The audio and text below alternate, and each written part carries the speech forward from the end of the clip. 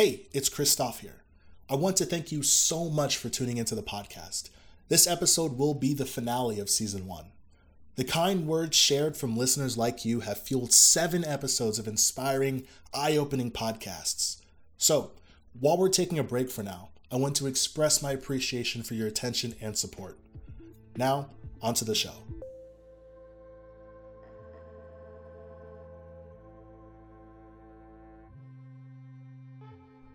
Many of us can think back to a point where we became an adult. It could have been on a birthday, or when you got your first job, or when you moved out on your own for the first time. Life changes quickly, and the more you think about it, the more your life probably changed since you've become an adult. The things you do and see and the people you interact with have likely changed dramatically even over the years since early adulthood. The question I'd like to pose is, how does your path getting to where you are now make you feel? Do you feel relieved? Like you finally have some kind of understanding as to what the heck is going on out here? Do you feel proud? Making it this far, supporting yourself and still churning along? Are you exhausted? I mean, retirement can't be too far away, can it? Regardless, thinking about your own history is a lot like reading your own autobiography. Right now, even as you listen, your story is unfolding. With different characters and events, your life develops its own identity, unparalleled and unsurpassed by anyone else. You can think about it in a couple of ways. You could say that nobody else over the course of history has succeeded in what you've done. That, my friend, is special. Something you can claim that nobody else can claim.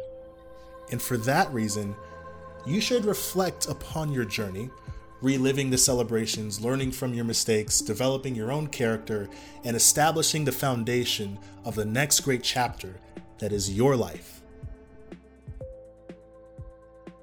In this episode, I'd like to discuss ideas surrounding reflection and how it shapes us as who we are. Let's start with memory. Kurzgesagt, in a nutshell, defines memory as the ability to save and recall information so that we don't need to start from scratch anytime something relevant happens. Right away, you can see the value in that. It applies from basic things like speaking and traveling to complex things like budgeting money or learning a skill. Our memory actively teaches us what to do more of and what to do less of, thus making our minds sharper to where we progressively solve problems with relative ease. This concept can be applied in a countless number of ways. Learning to ride a bike, changing the oil in your car, planning a dinner party, starting a business. These are a few things that we do that we learn from, such that the next time we do a similar task, we can hit the ground running. Our memory typically serves us well enough to be able to recall events in our lives, allowing us to reflect on them.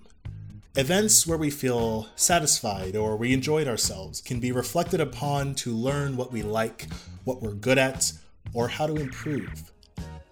Events that leave us wanting more or upset also teaches us is essentially the same things. This is why it's important to reflect on both the good and the bad. Some popular strategies for reflecting are writing our own thoughts down periodically, reviewing our performance or score in something, or being more open with people and occasionally seeking some feedback.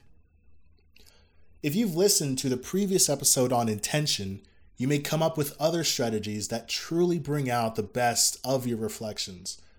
You may consider tailoring this towards a personal goal of yours even. To give an example, when I'm transitioning from one job to another or one semester to the next, I set the goal of maintaining a level of productivity that helps me stay on top of my responsibilities. I knew that, in the past, using a calendar helped me achieve my peak level of productivity. To reflect on that performance, I reviewed those older calendars. I had time built in for projects and sending emails and making phone calls and eating and exercising, all of which worked out all right. Thinking this was a good strategy to continue with, I tried it out again. I shared this story in this season's episode on burnout, mentioning how this uber level of productivity wasn't actually sustainable in the end. Let's have a listen. I've reflected on that period a number of times since it passed, and my conclusion was this. I realized that during my final semester, I had committed over 100%. I sacrificed all pleasantries in life with the goal of coming out with absolutely everything. In this case, the goal was to be productive by some means. In reflecting on my past performance, I learned what I was once good at. However, little did I know that I was not going to be that good forever. Reflecting didn't give me the strategy to go forward and be productive, but it did open up a door to exploring how to be productive. And it allowed me to learn a lesson based off of something I had already experienced. So, never say you can't teach an old dog new tricks.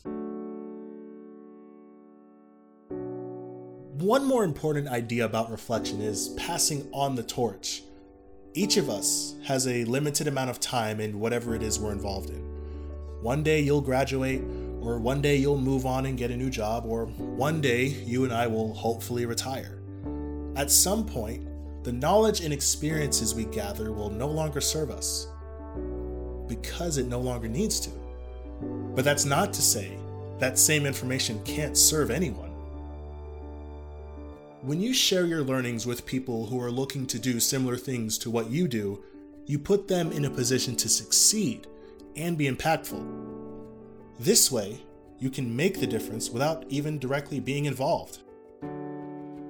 Trust me when I say that all the hard work and perseverance you do not only goes towards supporting yourself, but sharing or recording how you got it done would be immensely valuable to at least one other person out there. This is why I believe every person holds a unique value that is unmatched by anyone else. Your set of experiences is exclusive to you, meaning you're the only one who could tell your story to someone holding an ambition inspired by your actions. So, over the next month, year, or decade even, try to be mindful of your past successes as well as your past shortcomings. Not only because it will serve you well, but it would also serve our successors just as well.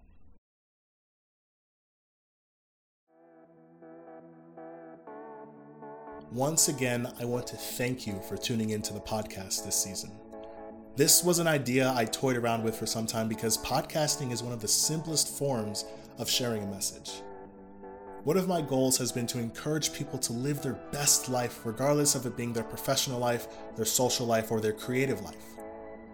I'm hoping now that you've gotten some value out of the time you've invested into this episode or this season altogether. I now hope you go forward with the necessary tools you need to lead an optimistic and fruitful life. If you'd like to stay in touch with the podcast, you can now find us on Twitter at TOChristophPod. That's TOChristophPod, one word. With that said, I hope you've learned something new and something useful. Have a wonderful day.